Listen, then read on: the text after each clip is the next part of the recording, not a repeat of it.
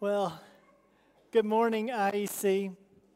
It is a real treat and a joy, an honor and a privilege to get to be back here with you this Sunday. Me and my family have been away for a few weeks, and it is really good to be back here at IEC. We so enjoy getting to worship and being a part of what God is doing in and through this church.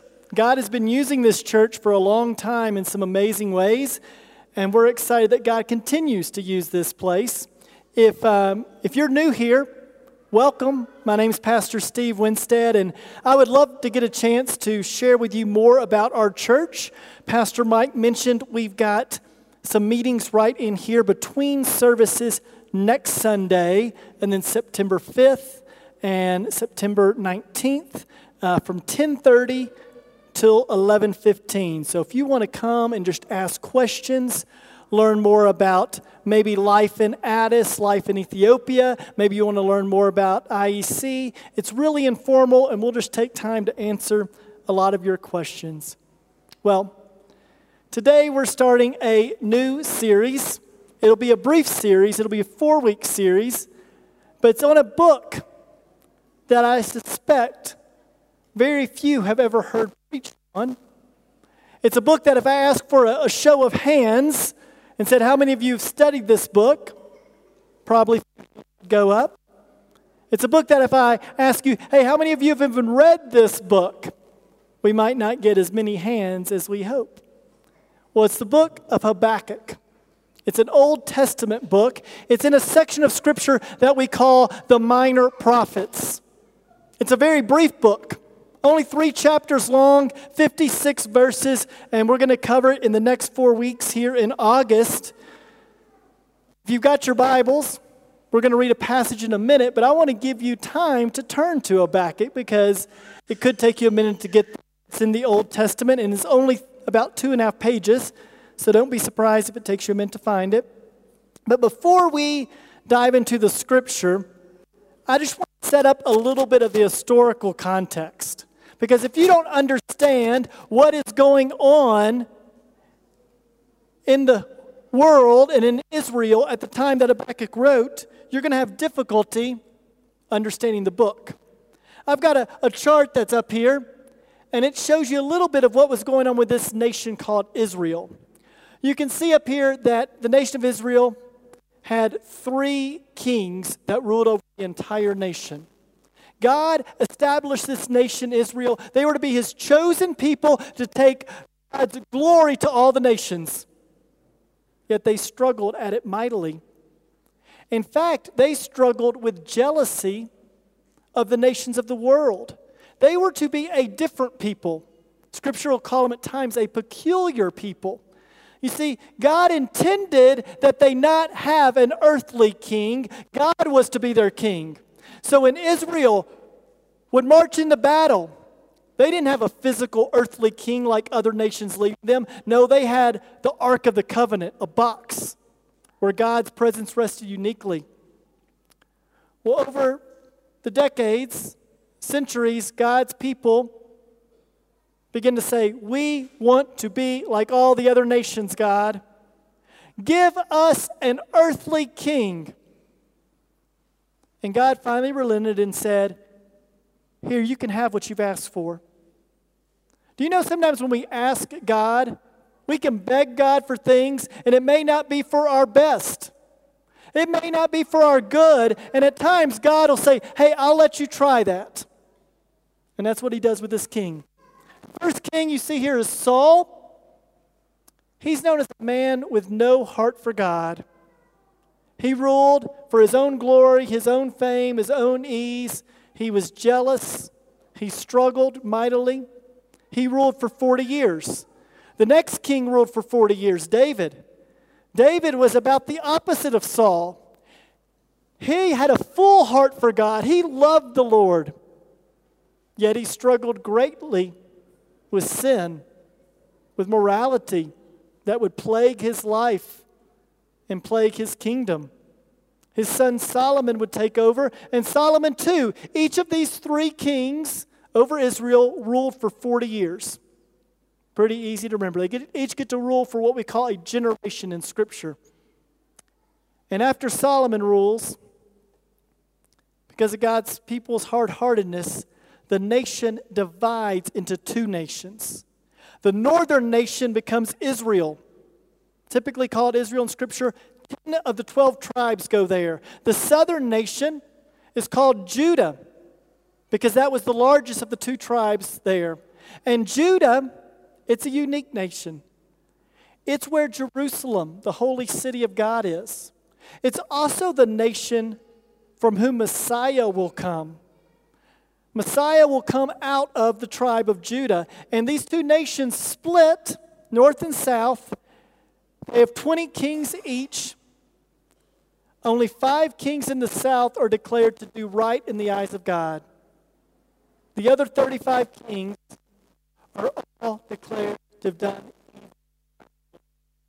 Hear that? Sometimes we ask for something and God goes, here, see how this works. And that's what happens. God sends prophets to speak on his behalf to the nation. And when you read the prophets, if you're like me, like most people, they get very confusing. The style of literature is difficult. Understanding the context is difficult. So that's why I want to take a little time to make sure we understand this. The northern kingdom, 2 prophets, Amos and Hosea wrote to them. Southern kingdom, 15 of the prophets wrote to them. And you can see down there Habakkuk. He wrote before what we call the exile. There was a period where God's people were carried away from the land of Israel into captivity.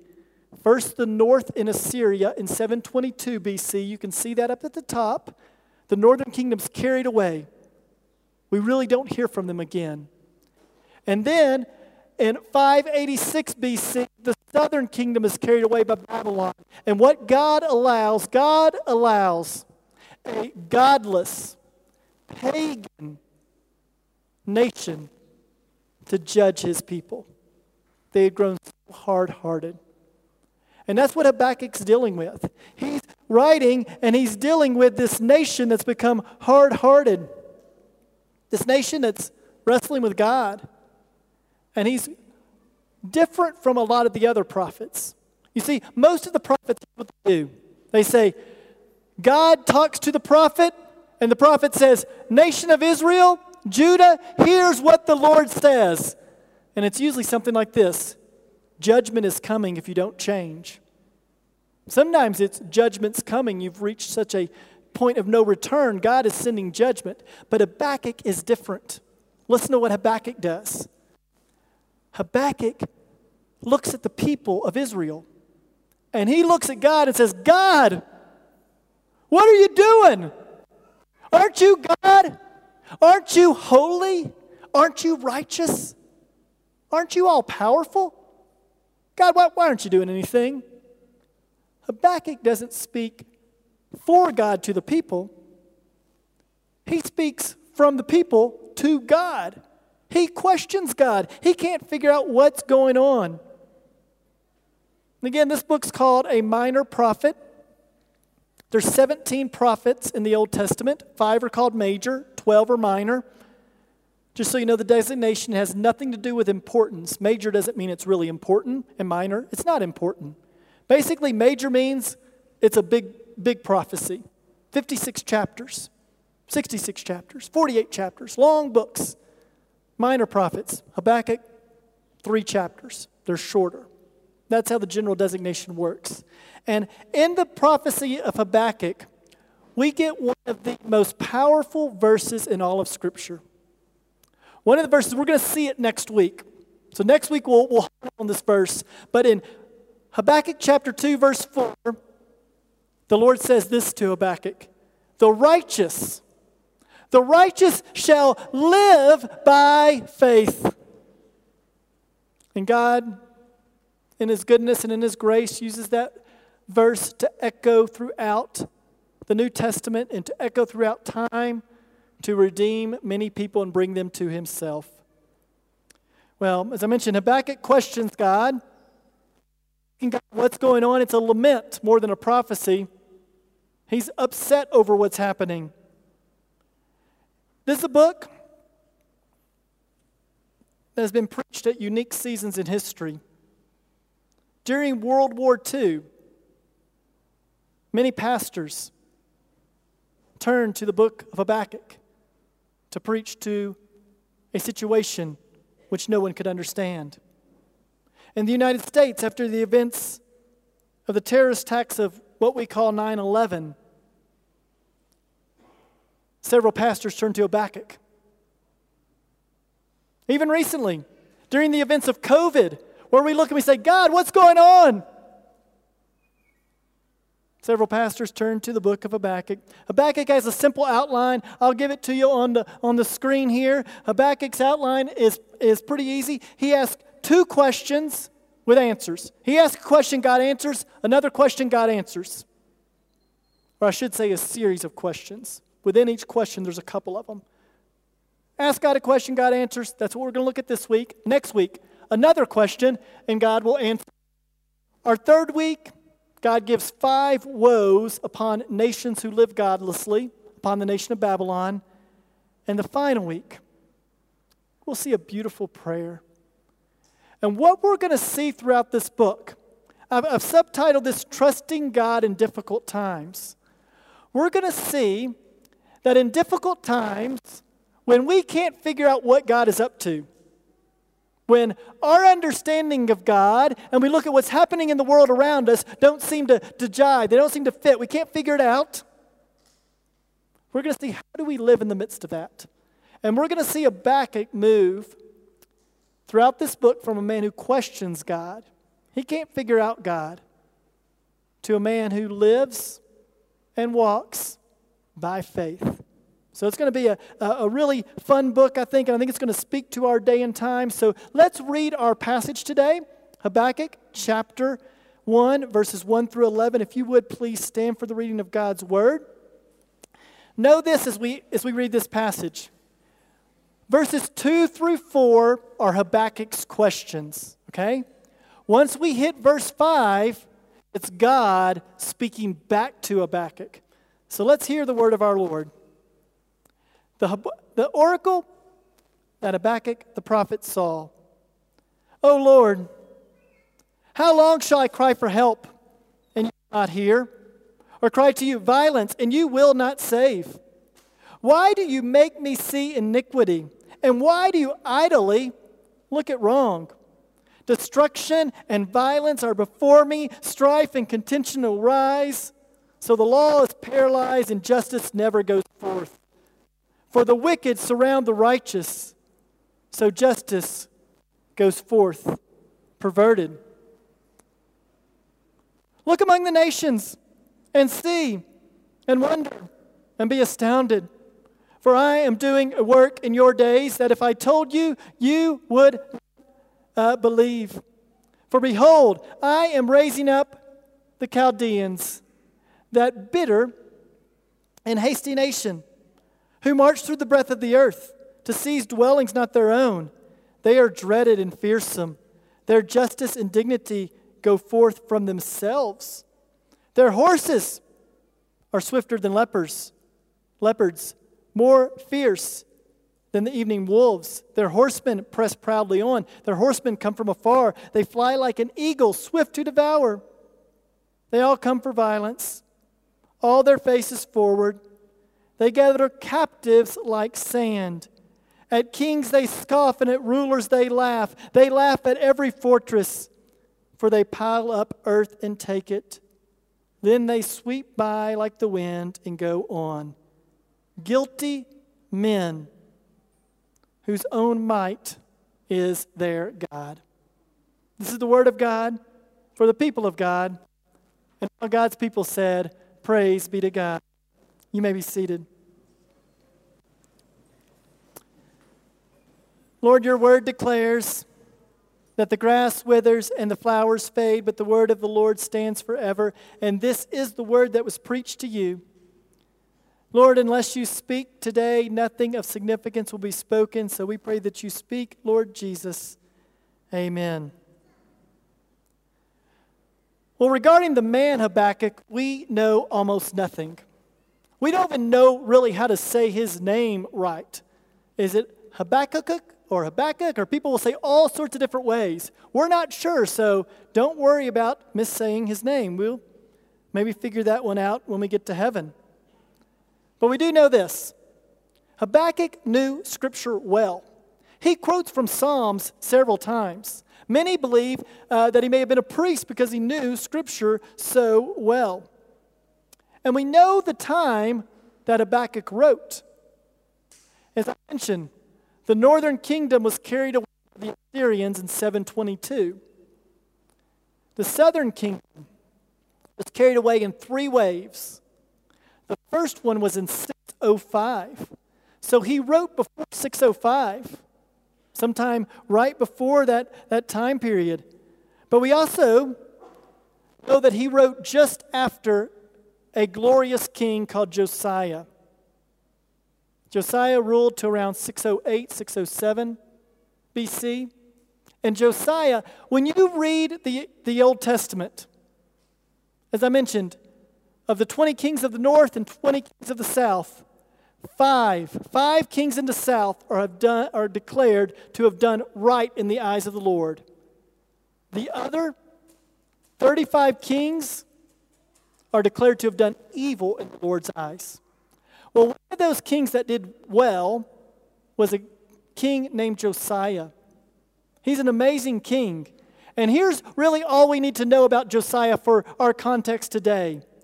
He brought the nation to repentance. He turned them from idolatry, from pagan worship, and brought them back to God. But here's the issue. When Josiah dies, there's a succession of new kings.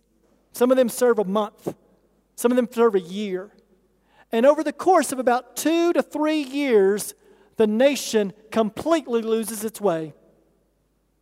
Are you ever amazed at how quickly sometimes things seem to change? Sometimes it seems like things can change really quickly, and that's what he's looking at. He's going, how has this changed so quickly? And he's looking at it, and Habakkuk cries out to God and says, God, what's going on with the nation of Israel? Do you not see your people? They were worshiping you under Josiah. Now, they're chasing after their own ways. They ignore your good law. God gave the law to show people His grace and mercy, how they're to live. It shows our sinfulness, but it shows us how to live. And he asks in verse 2, how long shall I cry out? Here's essentially what Habakkuk's doing. He's looking out at the world around him, and he sees chaos. He sees despair. He sees godlessness, and he looks at God and he says, God, don't you care? God, are you indifferent? Life in Israel, it's become miserable. It's become hard. It's become difficult. Aren't you going to do anything about this? And he asked God 2 questions in this first question set. First one in verse 2. How long? How long shall I cry for help and you not hear? How long shall I cry to you violence and you not save? Some have said that Habakkuk speaks to God in some of the most rude, unholy manner of anybody in Scripture. Habakkuk doesn't seem to hold back. He looks at God and goes, God, what are you doing? How long do we have to endure this? How long before you're going to do something about your people? Don't you see them, God? God, I thought you were holy. God, I thought you were all powerful. I thought you knew all things. What are you going to do about this, God? He is calling God out, asking God to do something. And the second question in verse 3, why? Why do you make me see iniquity? Why do you make me idly look along at wrong? God, why? Why is all this happening? How long do we have to endure it, and why? 2 pretty simple questions. Questions that many of us have probably asked at times in difficult situations in life.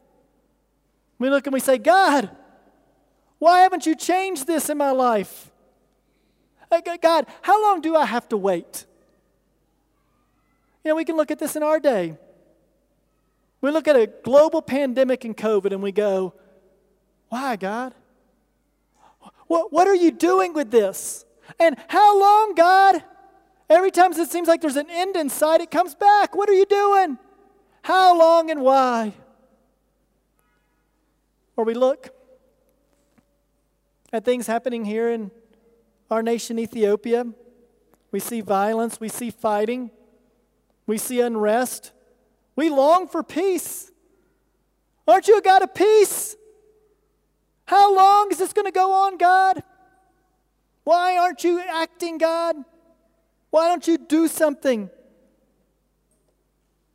God, the economy seems to be getting worse. Inflation. How long? Why don't you do something? In our personal lives, we have struggles and difficulties. Why and how long? We ask those questions all the time. There's so many applications that we can take from Habakkuk, this book written over 2,600 years ago, that apply to us in our day and time in our lives. I'll tell you, I'm not going to be able to make all the applications. I won't attempt to. But I pray as we go through this book that God, that His Holy Spirit will draw parallels between our day, our time, our situation, your life, and what He's speaking to Habakkuk. And that we might be like Habakkuk and see us move from questioning, not understanding, to trusting God more fully, more wholly. You see, we hear so many voices. On all the issues in our world today, think of all the voices you hear. You hear it from friends, neighbors, coworkers. You turn on the news. You look at social media. You get voices over and over again speak to you. But the main voice we need to hear is God. We need to hear from God. As we look out and say, what's going on? We need to hear from Him. And in Habakkuk chapter, in verse 4, here's what he says. The law is paralyzed. Meaning, God, people are ignoring you. They're not obeying you. The law seems to have no power. Justice never seems to go forth. The wicked are getting away with it. He says, the wicked surround the righteous. It's a troublesome day. He looks at the wicked and can't understand that. Now, when we see problems, when we see difficulties in our life and world, there's a few ways we can interact. People often call this the problem of evil. When you look out in the world and you see people hungry, you see people in desperate situations, when you see fighting, when you see disease, when you see famine, when you see these things, you look out and we go, what is going on? What's happening here? And when we often respond to the problem, it's called the problem of evil in a few different ways. One, some people say, well, don't question God. He's God. We don't need to question Him. He's over all things, so just obey Him and trust Him. Well, that's pretty good. But that's not how Habakkuk responds here. Another response that people often have is they look and they say, God, if this is all going on, I don't know if I can believe in you. People become so self-assured that they look and they say, if this is happening and you're supposed to be holy and just, and we say you're a good God, this doesn't make any sense. I'm done. But Habakkuk, I love this, he does neither of these. No, Habakkuk looks at this and he doesn't abandon God. Why? Because he knows. If he can't understand life with God, he has no hope of understanding life without God. Life makes no sense without God. With God, it's often hard to understand, but you won't understand it all without God, so he turns and he questions God. And here's what I love about him questioning God.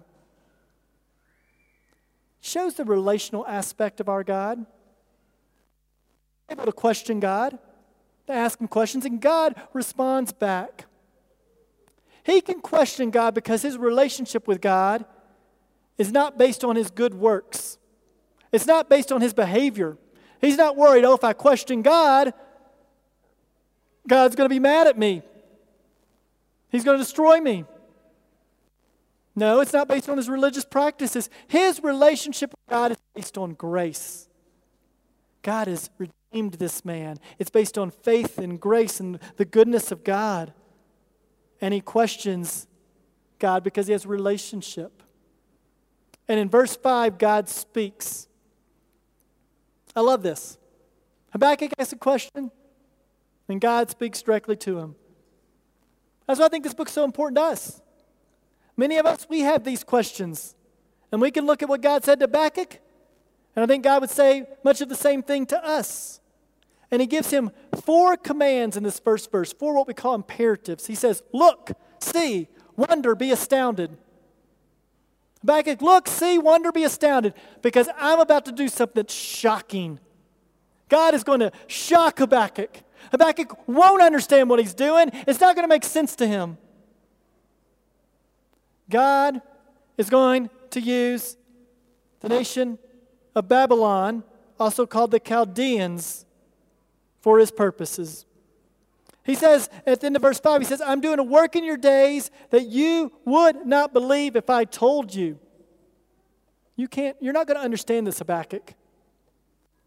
He's about to tell something that's going to make Habakkuk even more troubled. Habakkuk's often called the worrying prophet or the frustrated prophet. And God's answer, it's going to leave Habakkuk more frustrated. It's going to leave him with more worry than he had before at this answer. He sees injustice in this nation, and God tells him that he knows the Chaldeans. They're a hasty, bitter nation. In verse 11, he sums up the nation of Babylon. He says, then they sweep by like the wind and go on, guilty men whose might is their God. You see, the nation of Babylon, they were the rising world power. They defeated Assyria, and their day was coming. They were going to be the most powerful nation on earth for a brief period of time. It doesn't last long. Why? They've got military strength. They've got military power. Technology of their day. And because of that, their God is their strength. Their God is their power. You see, that's how often the godless live. My strength, maybe it's my own intelligence, somebody thinks. My strength is their wealth. Their strength is their position. And they worship it. And that's what Babylon is doing. They worship their strength. It says in verse 10 that they laugh and they scoff at the rulers of other nations. They're afraid of nothing. They're so foolish they don't even fear God. But God tells Habakkuk this. Habakkuk's asking God, hey God, your people Israel, do you see what they're doing? They're ignoring you, God. You need to come clean up this mess, God. You need to get involved. And God looks at Habakkuk and goes, I've got this one. I've got it covered. And I'm sending the Babylonians, a even more wicked, more godless, more heathen nation to judge my people. That's why it's so shocking. That's why it doesn't make any sense. Habakkuk's complaining. You ever complain to God? I think a lot of us have in some ways. Oh, maybe we don't look at God and complain directly, but in our hearts, in our minds, we're complaining. This doesn't make sense. I don't understand this, God. Why aren't you doing this? Why am I in this situation, God? Do something. And we often can't understand what He's doing. But we have the advantage of history and of time. You see, this happened 2,600 years ago, and we get to see how this plays out. You see, the Babylonians take over Israel, take over Judah, the southern kingdom. The northern kingdom carried off by the Assyrians, what was called the Holy Land, Israel, where the nation dwelt, that piece of land was essentially abandoned as the Jewish people were carried into captivity. The Jewish people were allowed to return 70 years after captivity. There were 2 million people in captivity. You know how many returned? 49,000. Out of 2 million people, only 49,000 returned, and that other 2 million would end up scattered all over the world. They're all over the place. And anywhere in a city, anywhere in the world at that time, where there was 10 Jewish families or 10 Jewish men, they would establish a synagogue, and they would have worship of God there. And what God is doing is He's spreading His people out for a reason. You see, God, in His goodness, 600 years before Messiah comes, is preparing the way for Jesus Christ. The Babylonians and the Assyrians caused the Jewish people to be scattered all over the world. And then a couple nations later, Babylon's defeated by the Medo-Persians and a couple other nations, and then the Greeks come and conquer. And what did the Greeks do? One of their biggest gifts to the world was provided the world's language. Everybody was able to speak Greek. You might speak a couple languages, like most of you here. You speak a few languages. Obviously, you can speak English. And Greek was their unifying language. Our New Testament's written in Greek because of that. So anywhere they went, people could understand them. Then the Romans took over for the Greeks. The Romans built roads. So when that Jesus Christ came and He told His disciples, go make disciples of all nations, they could scatter throughout the world. They could speak Greek. And anywhere they went, they could find a synagogue. When you look at Paul's missionary journeys, do you know who the first converts to the early church primarily was? It was a group of people that the Bible calls God-fearing Jews. Well, God-fearing Gentiles. God-fearing Gentiles. Well, what is a God-fearing Gentile? Well, a Gentile is simply anybody who's not Jewish. And they would establish synagogues in cities all over the world. Gentiles about the one true God. They would become curious about the one true God. And when Paul showed up and he preached in the synagogue and he preached in the streets, it was those who had heard about the one true God of Israel who received the Messiah. Habakkuk can't understand that. Habakkuk can't get what all God's up to. That God is at work here 600 years before Messiah, preparing a way for Messiah to come so that His fame, His glory could go to all the nations of the earth. That's why God sort of looks at Habakkuk and laughs and goes, I'll answer you. You're going to be shocked and you're not going to understand what I'm doing or what I'm up to. It's often how it is. In the 1950s, in China, the missionaries were kicked out. An entire missionary community thought, why? We've been here for 100 years laboring in China to see fruit, and we're starting to see a little bit, God. Why now are we kicked out? Well, God in His sovereignty and His goodness knew what He was up to. And when missionaries and Christians re-entered China from the West, they thought the church had exploded.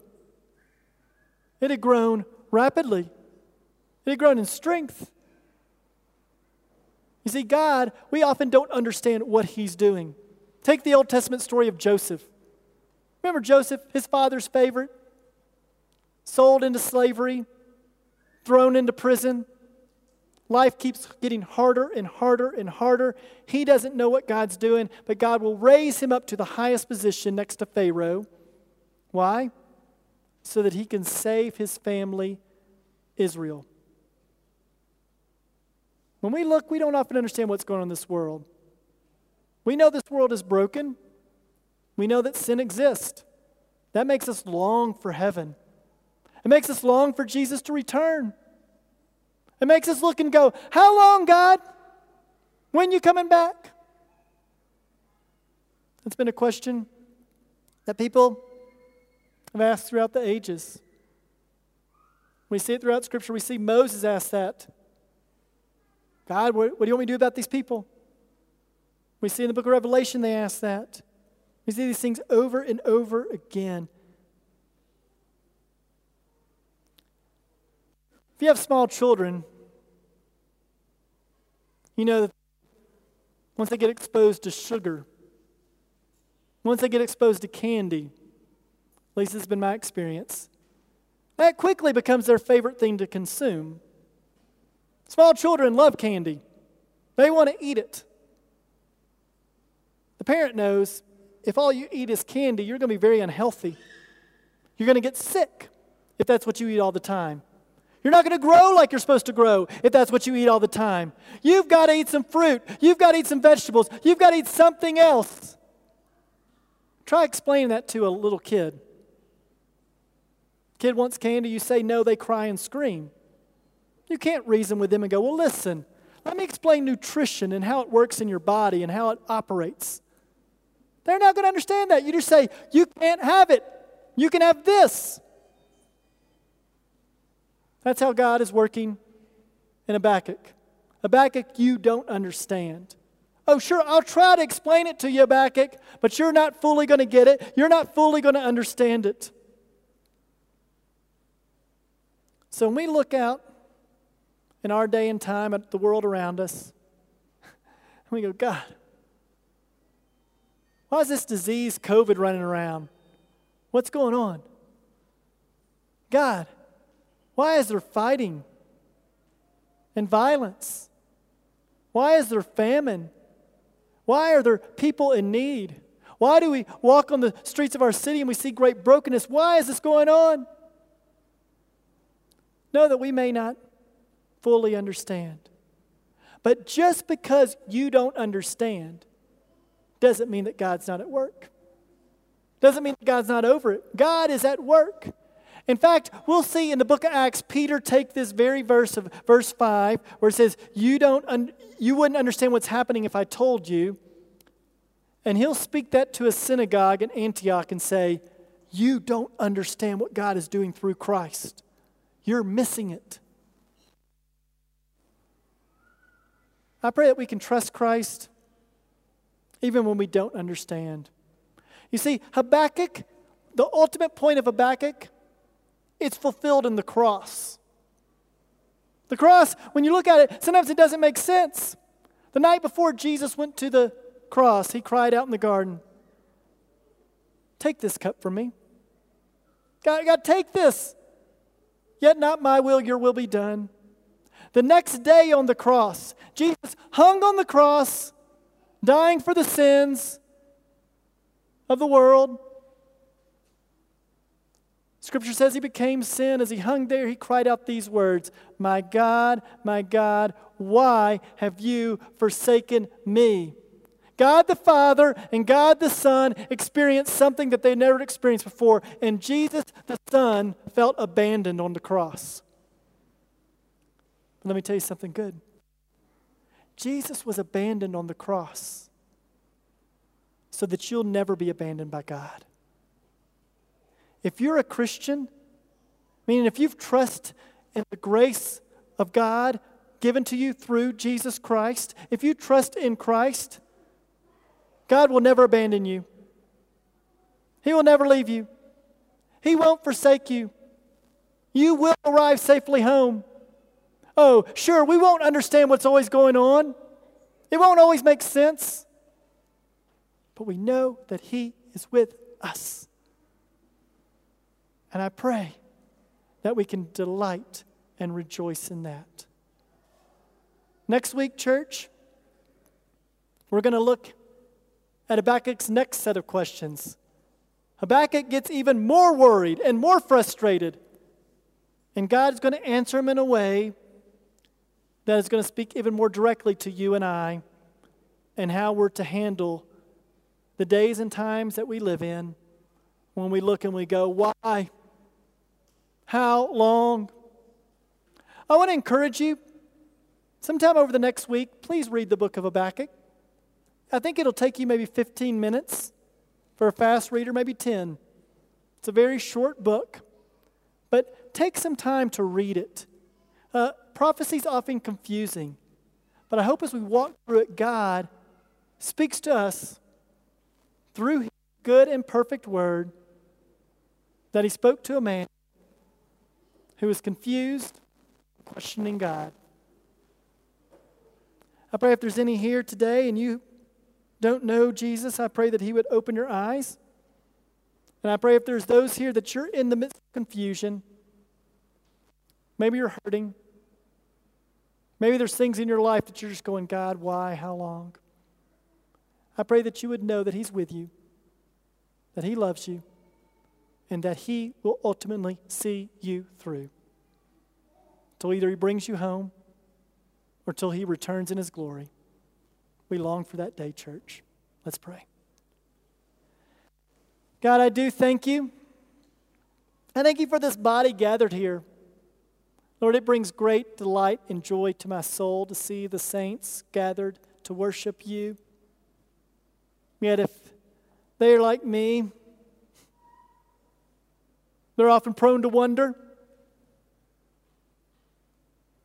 When we look at the things around us, we wonder, God, what's going on? And we want to figure out our own solutions, figure it out ourselves. When Lord, sometimes you look at us and you go, you just don't understand what I'm doing. I'm at work. Lord, help us to take confidence in you, even when we don't understand. Lord, help us to be faithful in the midst of a world that is clearly broken and fallen. Lord, we cry out to you for some of the situations we feel pressing. We pray over this disease, COVID. We desire a quick end to it. We're ready for it to go. But Lord, in our not understanding and wondering how long, may we be faithful. Lord, for the unrest, for the fighting, for the violence here in this nation, for all the implications that are hard to understand that come as a result of that, we cry out to you and say, we don't understand. We desire peace. So Lord, we pray that you'd bring that. And we pray in the midst of waiting that we can be faithful. And Lord, in each of our own lives, some here are feeling the deep implications of inflation. Some have lost jobs. Some have had children move away. Some have had children abandon the faith. Lord, there are many in difficult situations saying, how long, O Lord, and why? Lord, I thank you that you haven't abandoned us. May we find our trust and joy and delight and confidence in you. We pray this in the name of Jesus, our Savior. Amen.